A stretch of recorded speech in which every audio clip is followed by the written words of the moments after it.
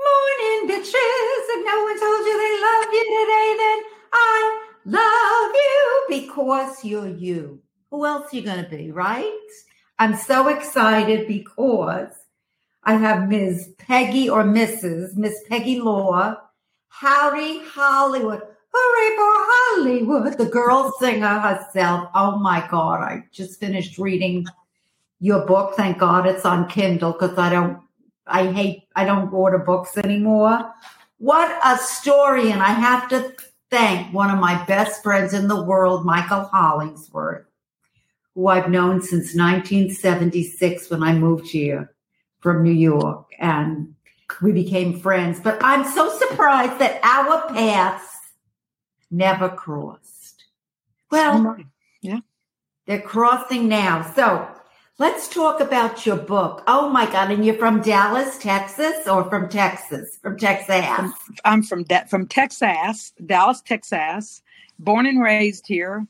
Third generation Texas in my family. My dad was born in Texas. My grandfather born here. Let me see if I can make this a little louder because you're a little low. So, and I have a big booming voice. So that's the only thing that I always have trouble with is the sound, input out. Okay. Output, input. Let's see. Okay. Maybe. Yeah. I don't know. How's that? Does that sound louder for you? Let me hear. Hello, hello, hello. There you go. Perfect. Okay, go ahead. You're from Dallas. Okay, you're from Dallas. From Dallas, born and raised in Dallas. Grew up here. My mother lived in the same house for 55 years until she sold it to a builder, and they tore it down. Nobody else ever lived in that house except for our family. Oh. Isn't that sweet? They tore it down the very next day, and they built a McMansion. That's what we call them. On top. We call them here McMansions, right? That's right. They take up all of your yard. She used to have a very pretty yard. These big old houses, the young people don't want a yard. They don't want to take care of that. So right. They built a huge house on top of it, and you have a little bit of yard. That's it. Wow. So tell me about what made you decide to write the book, Howdy, Hollywood? Well, I'm an entertainer and I sing, and I still have all these years, even though I did go to a second career for a while, I still kept singing. And I would tell these little stories and people would say, oh, you need to write a book. Those stories are so funny. And then I started, obsessing with Facebook, especially during the pandemic. And I started telling some stories there, and people would always say to me, you need to write a book, girl. You need to write this. So the pandemic started. I had just retired from teaching for a few years, and I'm like Chicken Little.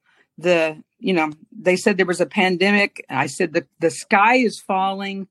And I said, oh my God, we're all going to die. So first I checked to see if I had toilet paper.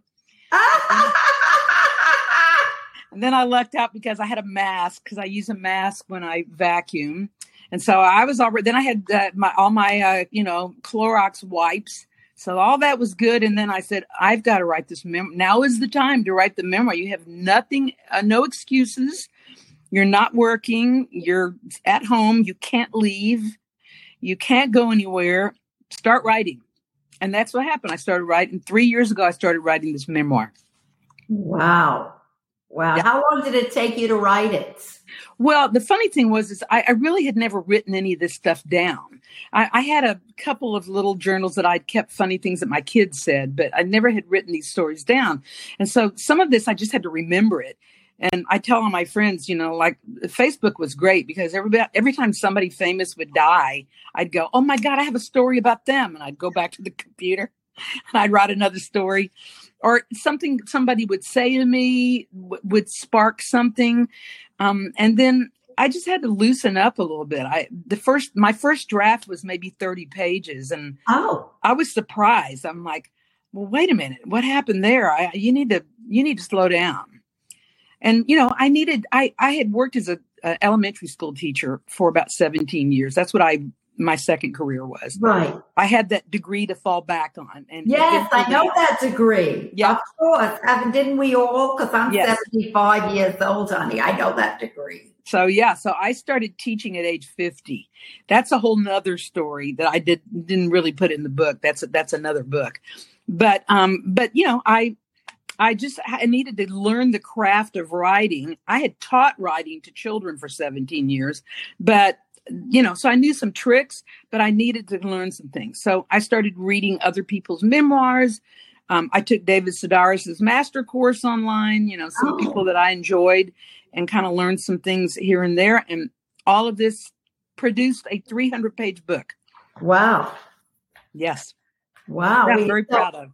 And you know what? And you should be proud of that book. And I love the cover, and I love Howdy Hollywood. Weehaw, right? So tell us about your journey from Dallas. Okay, and I read I'm sorry. But for people who have never read the book that might want to read the book, let's talk about you know, I read that you were a singer from the time you were a young girl, a kid. You started singing right away, right? Yes, lots of music in my family. My dad had actually had dreams of being a singer. He sang professionally when he was a young boy. Like he would sing at churches and things like that. But he you know, he just didn't live in a time where he was able to do that, because he had to help support his family and so forth, his dad and his mom and all that kind of stuff. So he always played music. He played the piano in our house. He had this beautiful tenor voice. He'd sing, "Be my love, for no one else can end this yearning." I love that song. Mario Indian love. Oh yeah. Enrico Caruso was the first. Yeah. And so he, you know, Mario Lanza and Nelson Eddy, he would do all those voices. Yes. So there was lots of music in our house. My mother couldn't carry a tune in a bag. She had no voice. I love that. My mother couldn't carry a tune in a bag. I love that. But she was always very funny. She was the comedy in our household, and she loved music. And she took us to all the Rodgers and Hammerstein. You know, we grew up in the best of times for musicals. Right. So we had all of that going on. And then my mother was a complete movie crazy nut. She just loved the movies. She knew all about them. She was a walking catalog of that. And we'd say, well, you know, there's such and such movies on. Oh, that stars so-and-so and so-and-so. And she'd sit down and watch them with us. And Oscar night was like a religious holiday in our house. I saw those dressing up pictures. Oh my God. We dress up. We had our speeches about winning, you know, we pretend like we were the movie stars. And, you know, that was what I grew up with. It was just my parents were delightful, sweet people that loved the arts and encouraged us, my sister and I, to do anything we wanted to be. They thought everything we did was funny and everything we did was beautiful. And so I had this great, you know, garden in front of me of, you know, I planted the seed and they watered it. Peggy is so lucky because there's so many people, including myself, that grew up in, you know, crazy families. So you're very lucky, Peggy. So what brought you to Hollywood? Well, howdy, Hollywood. Howdy, Hollywood. So the first time I came to Hollywood was in 1976. I came out with a suitcase full of evening gowns and music charts, and I was going to give myself about 2 or 3 weeks to get famous. Well, spoiler alert, that didn't happen. But it did give me a chance to see Hollywood and to kind of see if I thought that I could maneuver things, which at that point I couldn't. I didn't have hardly any connections. I knew a couple of musicians out there. And so I just kind of looked around. I went to hear Carmen McRae because I was a big fan. Carmen McRae, an acquaintance of mine. Yes. Well. And I just thought she was, you know, the cat's meow back then. Yes, she was. Yeah. So that first trip was just kind of let me see what this is like and get my, you know, boundaries as to where everything was. But I went home because I didn't have the money to stay and I didn't have the connection. And I had a gig in Dallas already set up. So I went back to Dallas. Before that, I'd been in college in Austin, Texas. And Austin's really where I started my career. So I started around there with a bunch of musicians that were young. You know, we were all 20, 21 years old, starting together. By the way, excuse my cat. One of my cats is using his litter box in case you hear. So all those people out there, you know, I'm a cat lover. So the older cat is like going crazy right now. So please, I don't edit anything on here. Oh, that's good. That's good to know. I'm glad it's the cat, because I would have worried that you were scratching something. No. Okay, you're cute. Now we know who's scratching. Right. You and I can blame it on the cat. Well, it is fun. I am blaming it on the cat. It's going crazy there. Well, what can I say? So anyway, I started out in Austin. The band that I worked with there to begin with ended up being Leonard Cohen's band. They were really great musicians. And then I went to Dallas, and I stayed in Dallas from 1976 to 81. I worked at the Hyatt here in Dallas, and two people that worked on the front desk, I got to be friends with. And I said, I told everybody, if you ever get transferred to LA, get my band there. That's what they did. They got transferred to Hyatt in LA, and they got me a booking at the Hyatt on Wilshire. And that's actually what brought me to LA in January of 1981. Fabulous. So I know your show has to do sometimes with, the problems people have.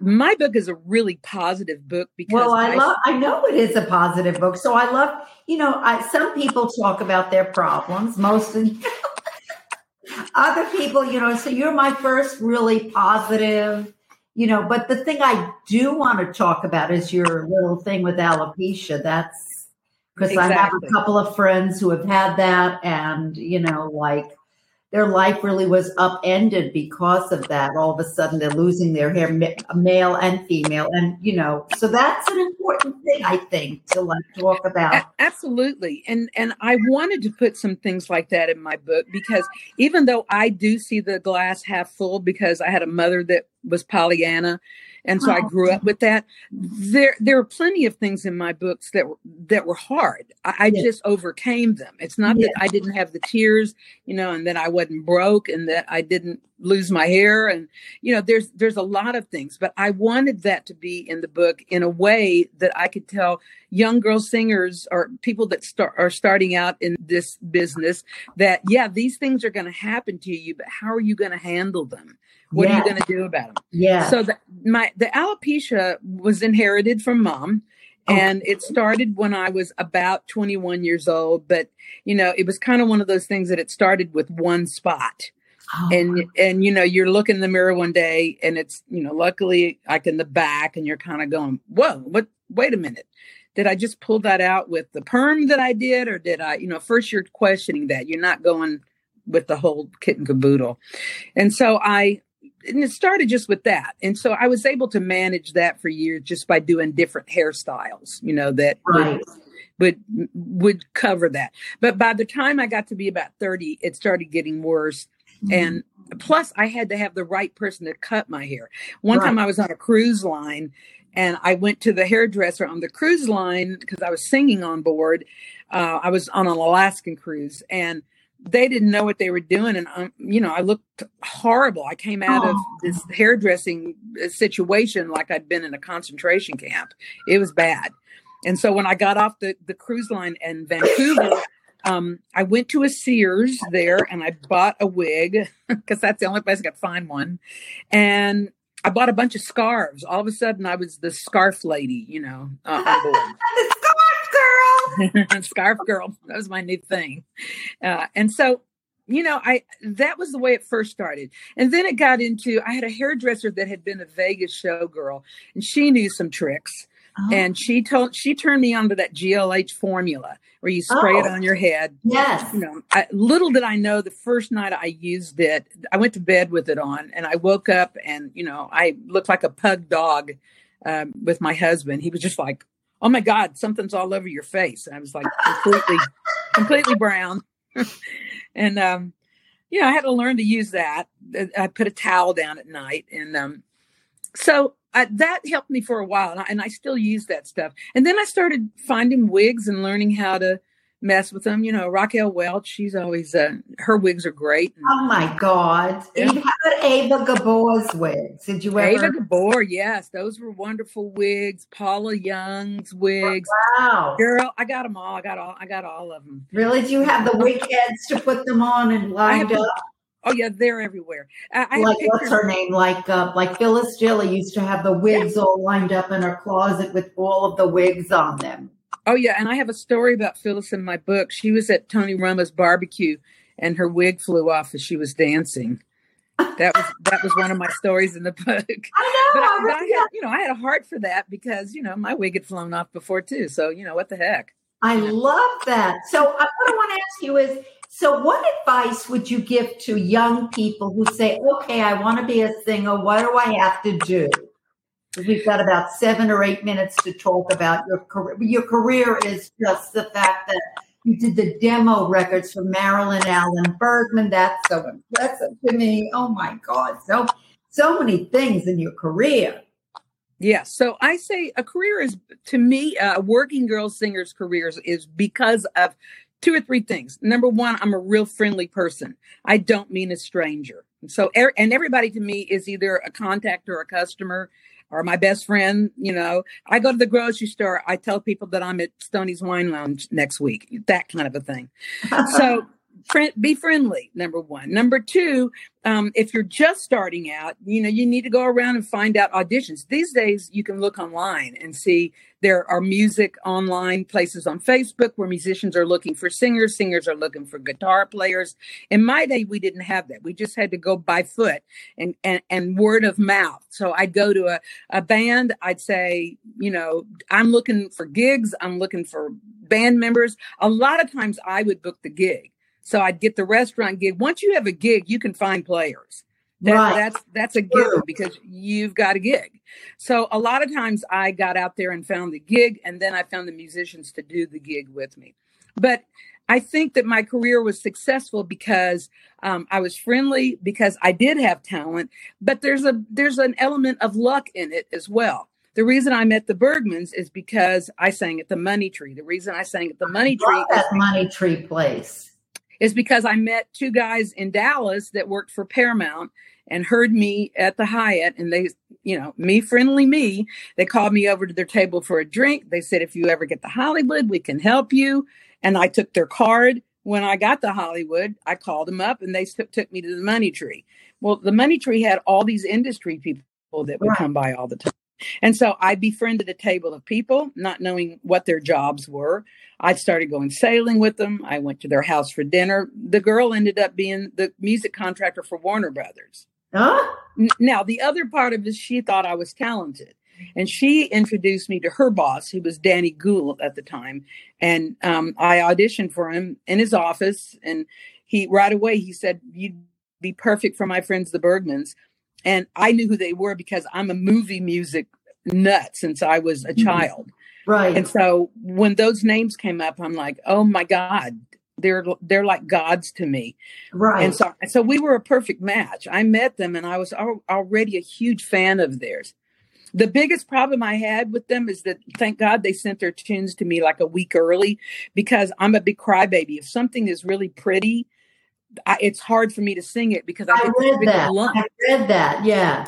So it would take me about a week where I wouldn't cry while I sang it because, I bark when I cry and sing. I'm like, arf, arf, arf. Nothing comes out. I love that. Yeah.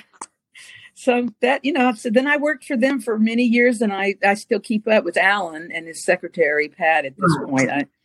I'm also the kind of person that keeps up with everybody I ever knew, Right. So.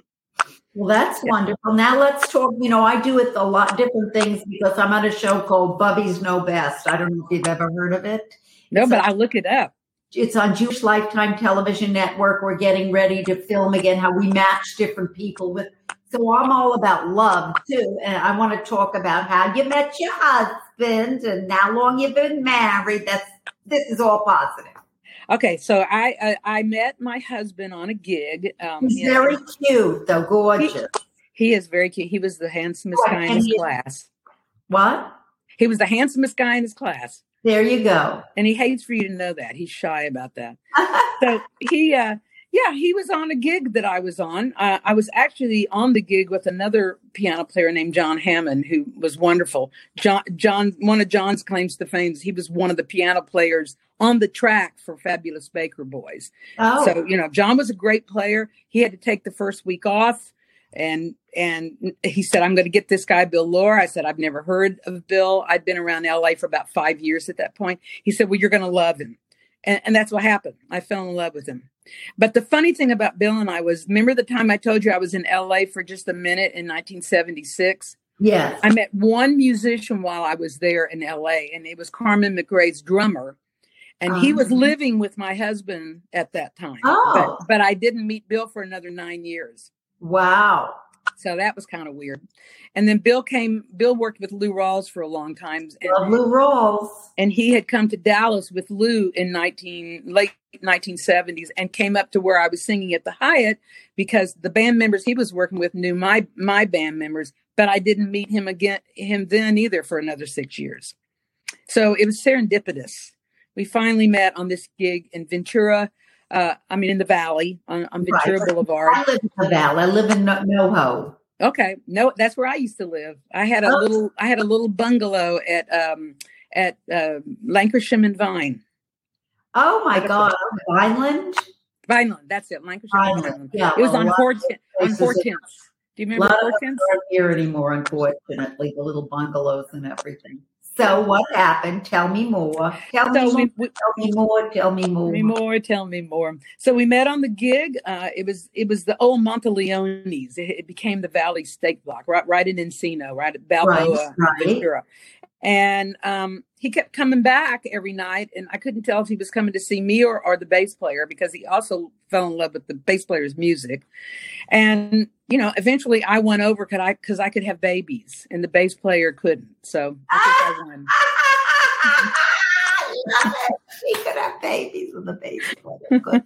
Okay. Yep. So it was quick. 2 months later, I was telling him I loved him first because that was just the way it went. And he said, well, I'm going to marry you. And I said, wait a minute, is that a proposal? And he said, I guess. I said, can I call my mother? I have a Jewish mother. Can I call? I'm in my 30s. My mother needs to hear this. Right. Oh. And so, he said, I guess, call your mother. I said, okay. Called mom up. I said, I think I'm engaged. Well, there you go. Hallelujah. You guys married now, 40 years, 30 years? We are married since 1986. So, I always have to do the math in my head. This is 3, nice. Yeah. 13, 6, 7. This will be 37 years in July. Wow. Now, so we're about to end in a few minutes. So I want to say bullet points of talk about where people can find your book. Okay, people can find my book on Amazon.com. It's called Howdy Hollywood, and it is the journey of a girl singer from Texas to Tinseltown. That's where I came up with that title.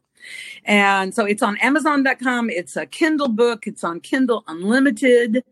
And, I'm all over the web. We have a page called lohrmusic.com if you want to read about us. Yeah. We are on YouTube. You can hear us, all of these tracks. We have made a couple of CDs, and I even made a CD for Michael. Michael wrote a bunch of beautiful songs. I know. Let's talk about briefly, because he's both our friends, Michael Hollingsworth. He's the caterer to the stars. Oh, my. He is.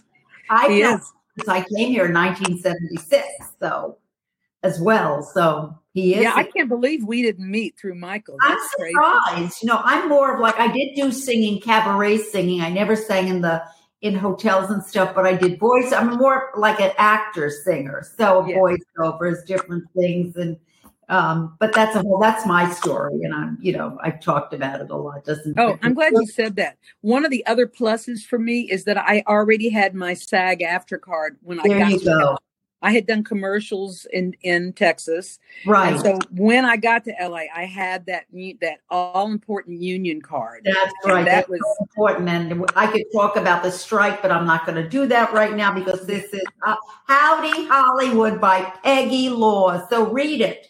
You will, and the pictures, I love the pictures. Oh my God, you're as beautiful in those pictures as you today. So I just want to thank Michael Hollingsworth for saying, you've got to interview my friend Peggy Lohr and read her book, which I'm suggesting everybody read. And, you know, you never know. Being friendly is a very important thing to people, and never lose your friends. So Peggy Lohr, if nobody told you they love you today, I love you because you're you. And it should go up in about probably 10 or 15 minutes. I got to make sure everything's done. It may be an hour. Hopefully it'll be on Spotify. I love you too. I have a feeling if we lived near each other, we'd be best friends also. I know that. Oh, girl, what sign are you? I'm a Libra. Me too. When's your birthday? October 21st. Oh, I'm September 26th. So we're like a month apart, but anyway, Dan, see, what sign's your husband? I love signs. My husband is a Pisces, and, that's my whole band were Pisces. That's my favorite sign. My brother, God rest his soul, he was a Pisces. That's the best sign for relationships, for a leader. Yes. Boom. There you go. All right, doll. I love you. I love you. This went by so quickly. Thank you so much. Bye. Bye-bye.